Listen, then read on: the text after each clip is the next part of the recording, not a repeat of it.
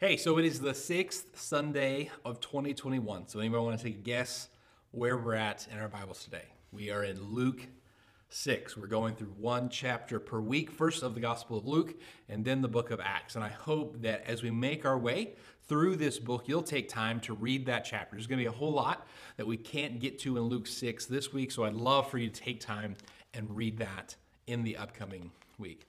Now, we're not just doing this because it's neat that there are 52 chapters in Luke's writings. We're doing this because I feel like we need to get back to basics and going through the life and ministry of Jesus and then following through with the Acts of the Apostles, his followers who carried the church forward. I think that that is a way that we can get back to basics. Now, when I played basketball, that was something that our coach always did. If we went into a game and lost big time, we could just know that the practice following that game, one, we were going to run a lot, and two, we were going to spend a lot of time drilling the fundamentals.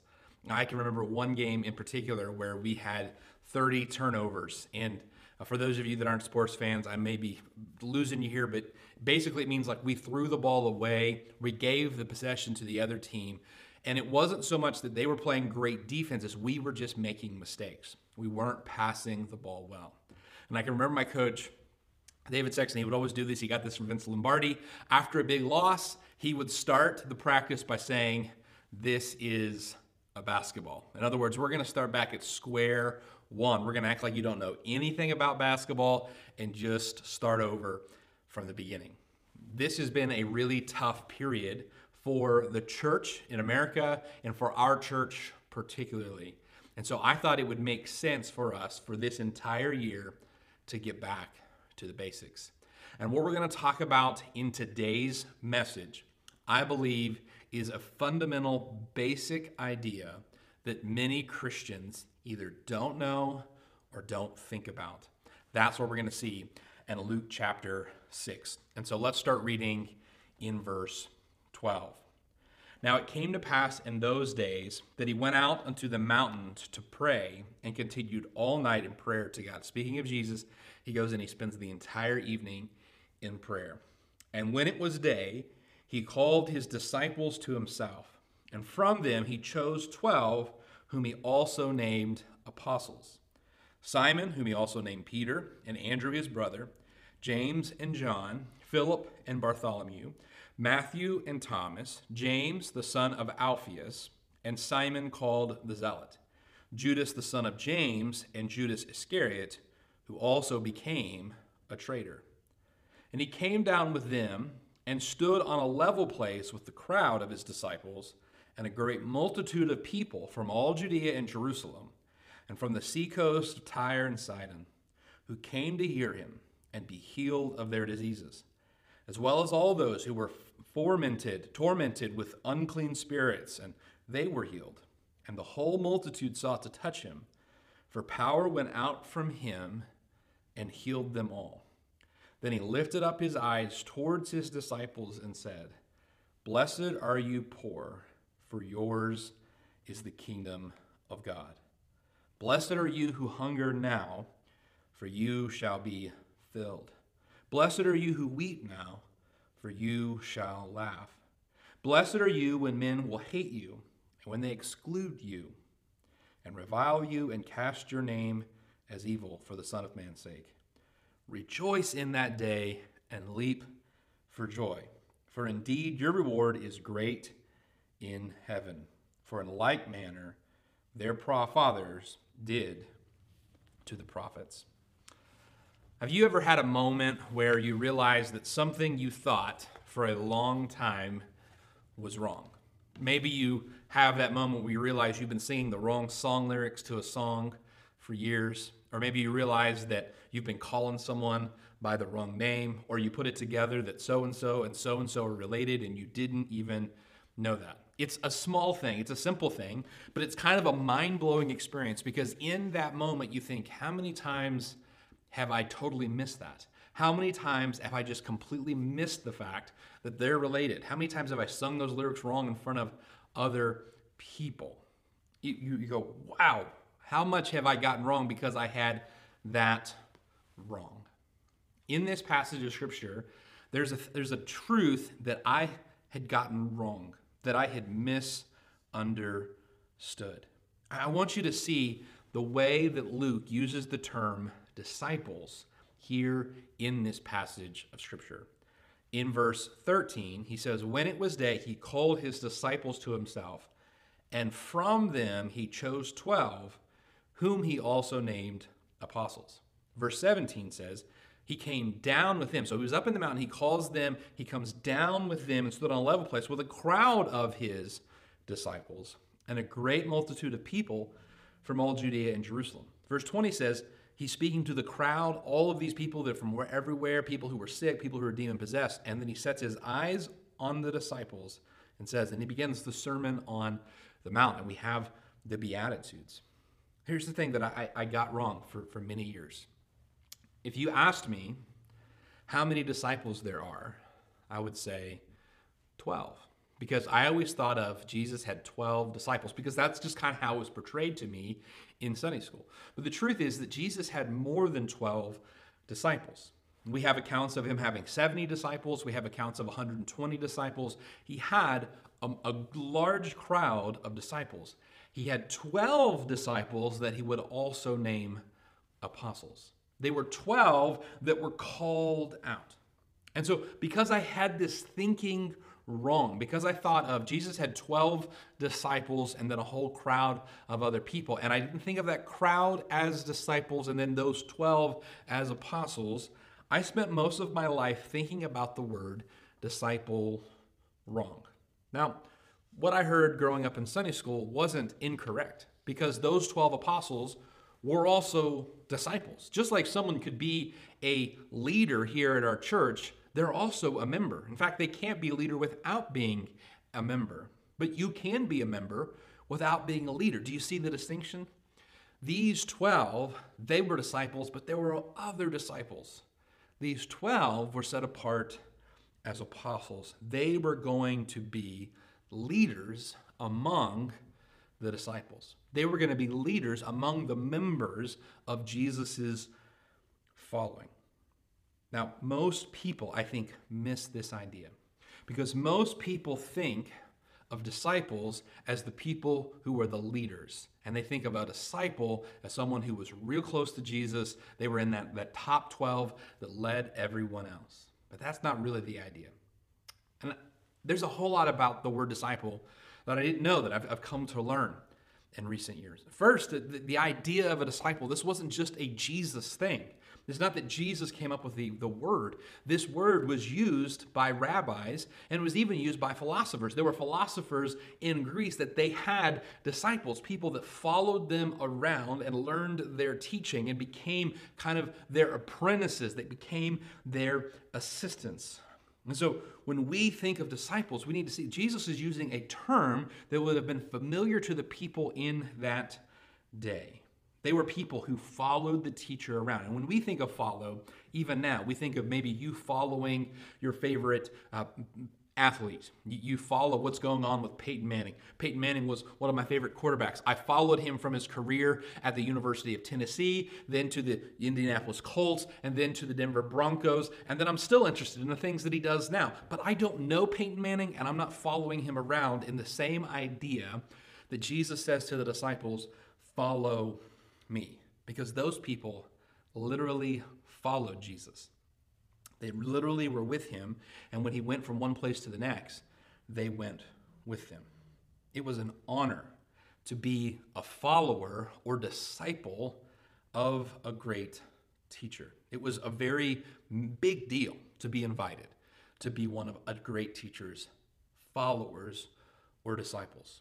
Now, back in Jewish times, the children, when they were young, they would go to school and learning. They would receive a lot of training on the Old Testament law, the first 5 books of the Old Testament. And they would memorize much, if not all, of those 5 books. Now, when they got to about 12 years of age, most children would then make the transition into adulthood, and they would begin working, and they would girls would start having children.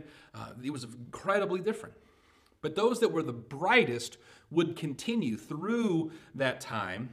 They would continue from the age of 12 to what we think of as adulthood, to 16, 17, 18 years of age. They would continue and they would study all of the Old Testament, not just the first 5 books, and they would memorize much of it. I mean, can you imagine? I mean, some of us are struggling to read 1 chapter of Luke per week. These guys were memorizing the whole Old Testament. But of that group that went on, think of, you have those that went to high school and then those who went to college. Of that group, there was another group that maybe they went to graduate school, they got their PhD. They were the brightest of the brightest, the best of the best. They would go and they would join themselves to a great teacher and become a disciple. And that great teacher would question them to see if they really had memorized the Old Testament. They would ask them about their perspective or their take on some controversial issue. And they would only take the very best of the very best. And then when you were invited to be a disciple, it was this exclusive thing. It was like getting accepted into a very prestigious school. When you were invited, you would go and follow that teacher everywhere. It was a big deal. And it wasn't just learning from them in a classroom or listening to them teach. It was going wherever they were going. As this great teacher would make their way to travel from place to place to teach in synagogues, you would go with them. You would travel alongside of them. And your goal as their disciple was not only to learn what they had to teach, but learn what they did and to become like them. You wanted to become a carbon copy of that person. And this is hard for our rugged individualism, our American idea of I'm different from everybody. I'm so unique. I'm like a snowflake. There's no one else in the world like me. It's hard for us to imagine making ourselves try to be exactly like someone, but they would do that, and they would try to become just like that teacher. They wanted their hair and their beard to look just like that teacher. They would dress like that teacher. They would speak with the same cadence and the same tone as that teacher. They wanted to be like that teacher. And John Mark Comer says that it was a common or customary blessing to a person who was in this life that was trying to be like their teacher, that was following them from place to place, a common blessing that you would give to them. Think of something you might say to someone who's graduated high school and they're headed to college. You know, you're going to wish them luck. And so what people would say to this person, they become a disciple, would say, may you be covered in the dust of your rabbi or covered in the dust of your teacher. In other words, you're going to follow him everywhere. You're going to walk with him through the desert on the dusty roads, and may the dust that he kicks up cover you. May you be so close, so identified with this disciple that you have his dust over you. So they would go and they would follow him and they would be with him and they would try to be like them. And then once they had spent this time with them and they had become like them, then they would go and they would do what that rabbi had done. And they would be a teacher who traveled from place to place and had disciples who followed along with him. And so the progression here, and this outline here, this idea of this progression, John Mark Comer makes really clear. It's been super helpful to me. First, they would seek to be with their rabbi. Then they would become like their rabbi. And then they would do what their rabbi had done. So be with their rabbi, become like their rabbi, do what their rabbi did. That's what they would do. That was their progression. And this is something that's extremely exclusive. Only the best of the best. The rabbi's only going to take those who've gone through all of these forms of school.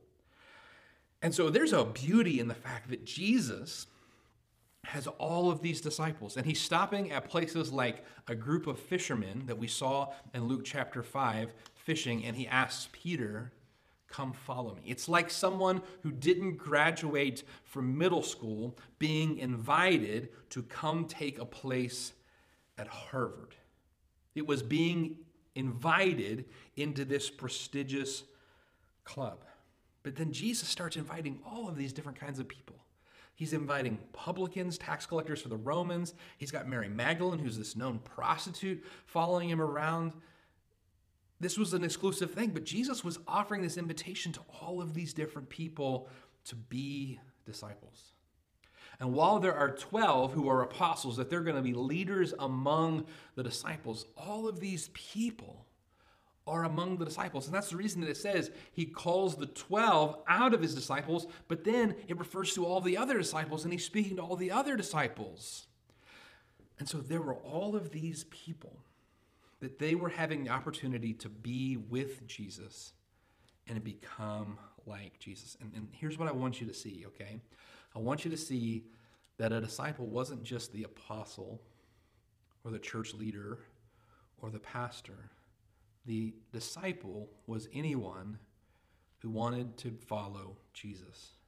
The disciple that was anyone who wanted to be a part of the new kingdom that Jesus was building. Listen, God may not call you to be a pastor or a church leader or to be on the stage of a church or to teach a group or anything like that. But even if you aren't called to serve in that capacity of leadership, God is still calling you to follow him. He's still calling you to come be with him, become like him, and then do what he did. Now, our idea of what it means to become a Christian is you learn some basic information about the gospel, and then with the snap of a finger, now you're a Christian. And for a lot of people, that's where it starts and that's where it stops. They don't move any further. Most Christians don't realize that they have just started a race, not that they have just finished one. When we would organize the Chandler 8K, our race was like a lot of charity runs. The starting line was also the finish line. And it's just easier logistically if where all of the timing mechanisms for people running over with the race bibs and it has the chip on it that times them, if when they run across it and then when they come back across it, it clocks their time.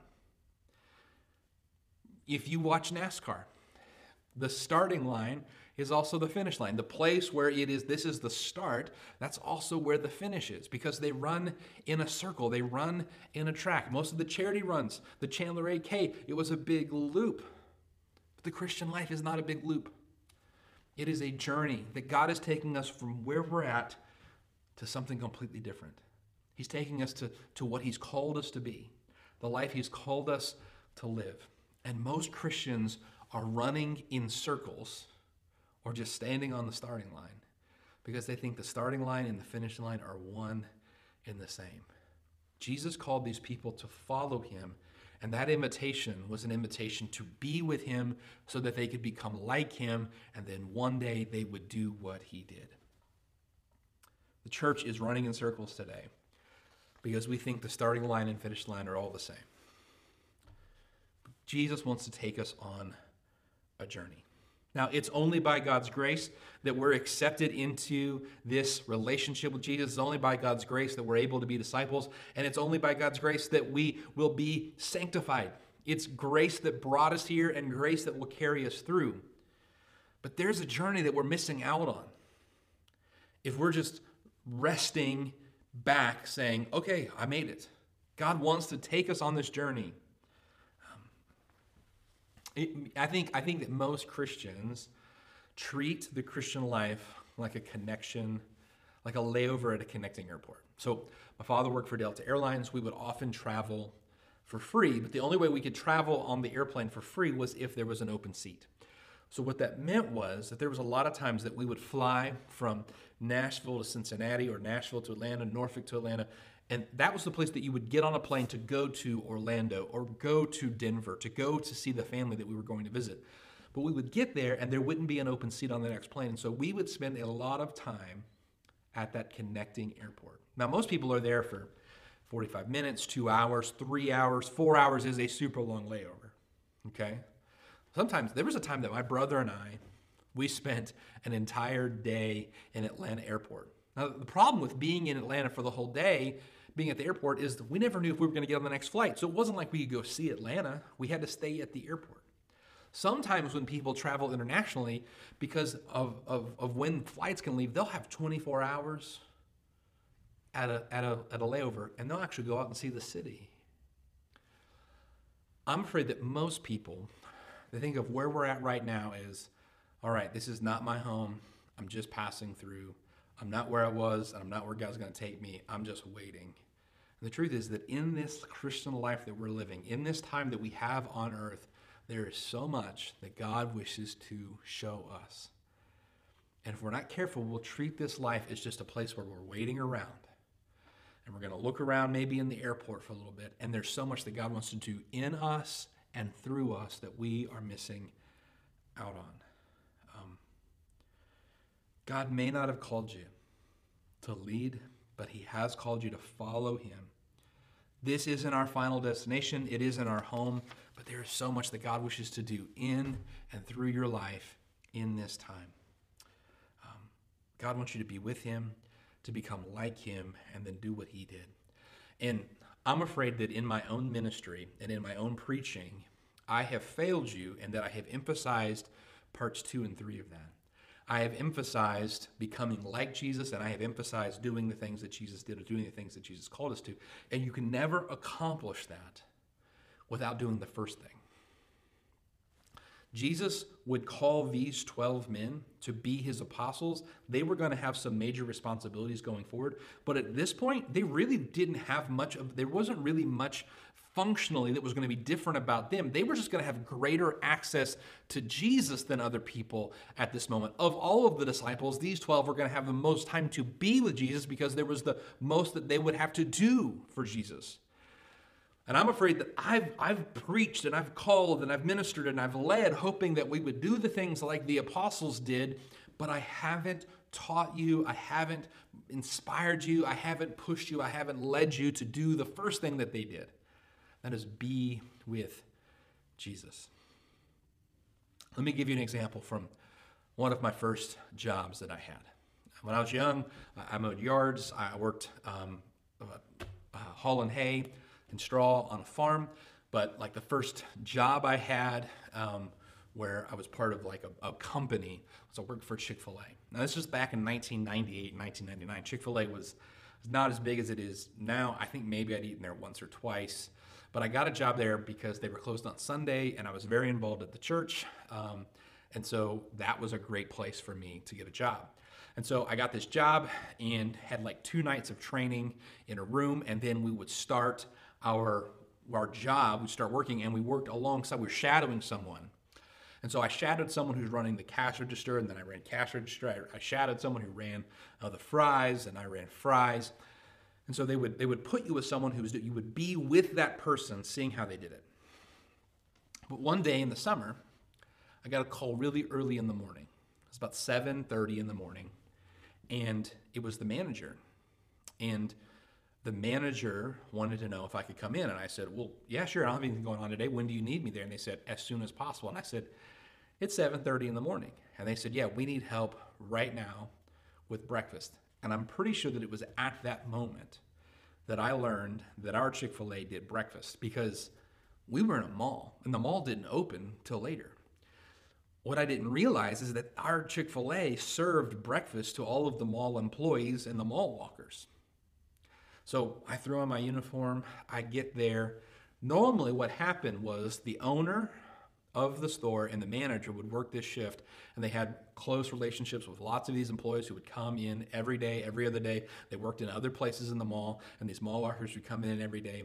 But what had happened is when the owner got there, he felt very sick. Later, he would find out he was having a kidney stone. So I get there, and he is in pain in the back, waiting for his wife to come pick him up. And the manager is trying to take orders and also make the food, and she says, can you run register? And I said, yeah, I've done that plenty of times. But when I look at that register, it's like a completely foreign object, because its display is completely different. Because instead of all of the Chick-fil-A items that I'm familiar with that we serve at lunch and dinner, it's breakfast stuff that I didn't even know we made. I didn't even know we were serving breakfast until 20 minutes previous to this. And what happened in the following hour and a half was like just a disaster. It was me saying, I'm sorry 1,000 times. It's me calling to the manager over my shoulder who's making food at the grill. I'd never done that before. I'd never been with anyone. Now, if someone had given me the opportunity to be with them as they ran that shift, I probably could have picked it up pretty quickly. But I couldn't do what the owner did and be that face of Chick-fil-A to these long-time customers like he was, because I'd never been with him in that moment. And you see, you can't do steps 2 and 3. Do what Jesus did, become like Jesus. You can't do those things if you're never with Jesus. And what happens a lot of times is we come to church and we're here for an hour. We engage with online worship. We sing. We hear a sermon. It gets us all excited. And then we go back to work and we go to our families and we go back to normal everyday life. For these disciples, they would step away from all of that to follow Jesus and be with him 24/7, 365 for 3 years. They would spend this time with him. They would be his disciples, meaning they would be covered in his dust. They would live in his presence. They would hear Jesus teach, but they'd have more access than that. They would walk beside him and ask him questions about the parables and the messages that he had given. They would debrief with him when miracles happened or when they tried to help people and they couldn't. They would sit with him. They would share meals with him. They would watch him experience grief and hunger and weariness. They would be with him. You see, the better word for them that equates to our understanding and our language today would be not student, not follower, but apprentice. They were apprentices of Jesus. They were with him every step of the way. Now, if it was possible for us to do that,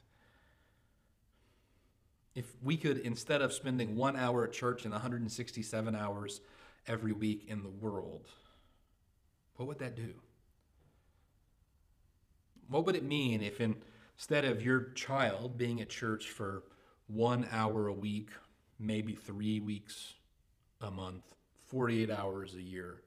I mean, you realize that your children have already had more hours with their public school teacher and public school friends than they will have with our children's ministry volunteers all year. What would it mean if we could flip that?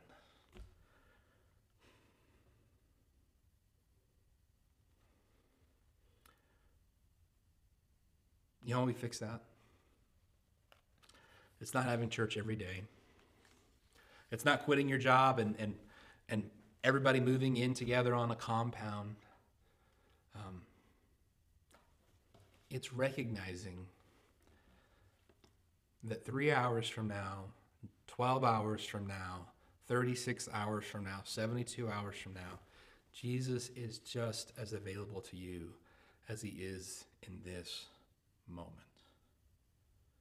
We must learn to practice the presence of Jesus.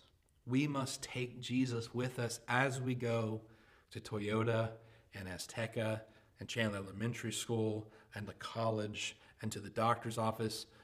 We've got to take Jesus with us. In last week's chapter, there was this really important verse. Pastor Eric did a great job on Luke 5. But there's this one verse that's just kind of mentioned as an aside. It's Luke 5:16. And look back there. I encourage you to underline this, highlight this verse. Luke says in verse 16 of chapter 5, "So he himself often withdrew into the wilderness and prayed." What we'll see in Luke 11 is that Jesus has another one of these moments where he sets aside some time to pray, and when he's done, he comes back to the disciples. The disciples say, "Lord, teach us to pray." And I think when we hear that, I think we hear them asking Jesus, teach us how to pray. But they ask him, Lord, teach us to pray. And I would bet that most of us know how to pray. We know how to call on God in some form or fashion. But do we? We might not need to learn how to pray, but we probably do need to learn to pray. What they learned from Jesus being with him was they learned his practice of experiencing the presence of the Holy Spirit, connection with the Father. And that practice, that habitual time of connecting with God, of making it clear, being clear on the fact that God's presence is right here with us in this moment. That's what they picked up on. After I left working at Chick-fil-A, I had a couple of jobs. One of the jobs I had was I worked for this company that managed foreclosed properties. People would often leave a house when they decided they couldn't afford it anymore, they couldn't sell it or whatever, they'd walk away from it. And so the house would sit empty. And so these banks, when they took possession, they needed someone to care for the properties. And so when I first started this job, I'd go along with these guys who had a truck full of equipment to do some things that were pretty technical, some that were simple, some things as simple as making sure that the grass was mowed so that the bank didn't get fined for letting the grass get too tall, some things that were as complicated as clearing all the water out of all of the plumbing lines, that way it couldn't freeze and burst and wreck the house. And when I started, I just went along with these guys and I took care of simple things.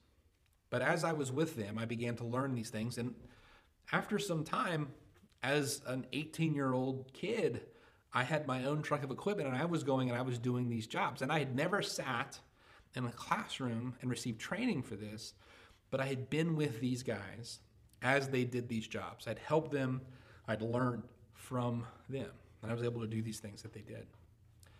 Now, something else that they did every morning after they got their work orders is all of them would stop at the 7-Eleven, which was just down the street from the office, the warehouse, and they would all fuel up their trucks and go in and buy coffee and cigarettes and donuts for the day. Now, growing up, my family was not the type that you stopped at the gas station and got something to eat or drink. You just got gas. If you wanted something to drink, you brought that from the house because gas station drinks were expensive. So I'd never grown up really buying things at the gas station other than gas. But you know what I did when I had my own truck? I would stop at the gas station as soon as we started the day, and I would gas up my truck, and I'd get coffee and a donut from 7-Eleven. I picked up that habit from those guys. I didn't pick up smoking from them because my grandfather had died of lung cancer, so smoking was never in the question for our family. But I picked up that habit from being with them, spending all of that time with them. Jesus' disciples were walking with him day by day, picking up from him what they could, and probably a lot of things that they didn't even recognize they were picking up at the time until they looked back at it. And they became like Jesus. And they were a mess. Listen, I mean, they weren't the exclusive top-of-the-class guys. These guys were a mess, but being with Jesus made them like Jesus, and they were able to do the things that Jesus did. They were able to teach and preach the message of the gospel and see lives transformed. When Jesus invites Peter and he says, "Come after me and you'll be fishers of men," he says, you're going to capture the hearts and minds of men. You, a fisherman, are going to capture the hearts and minds of men. You're going to speak to thousands and their lives will be changed. How did that happen? It happened because Peter was with Jesus. He spent time with him. That's what God has made available to all of us. At the end of Jesus' ministry, and he's telling his disciples that he has to leave, he says, don't fear, because I'm sending the Spirit, so I am with you wherever you go. And the disciples were going to scatter and go in all directions of the globe to take the gospel message, and Jesus was going to be with all of them. And listen, in a moment, when this worship experience online is over, you're going to go your way, and whoever else is watching this is going to go another way, and the people who gather at our worship service in person, they're going to scatter. But Jesus can go with all of us, and we can practice the presence of Jesus. We can do step one, be with Jesus wherever we go. And if we are with him, we will be more like him, and we will be able to do the things that he did. This week, let's practice the presence of Jesus. Let's be with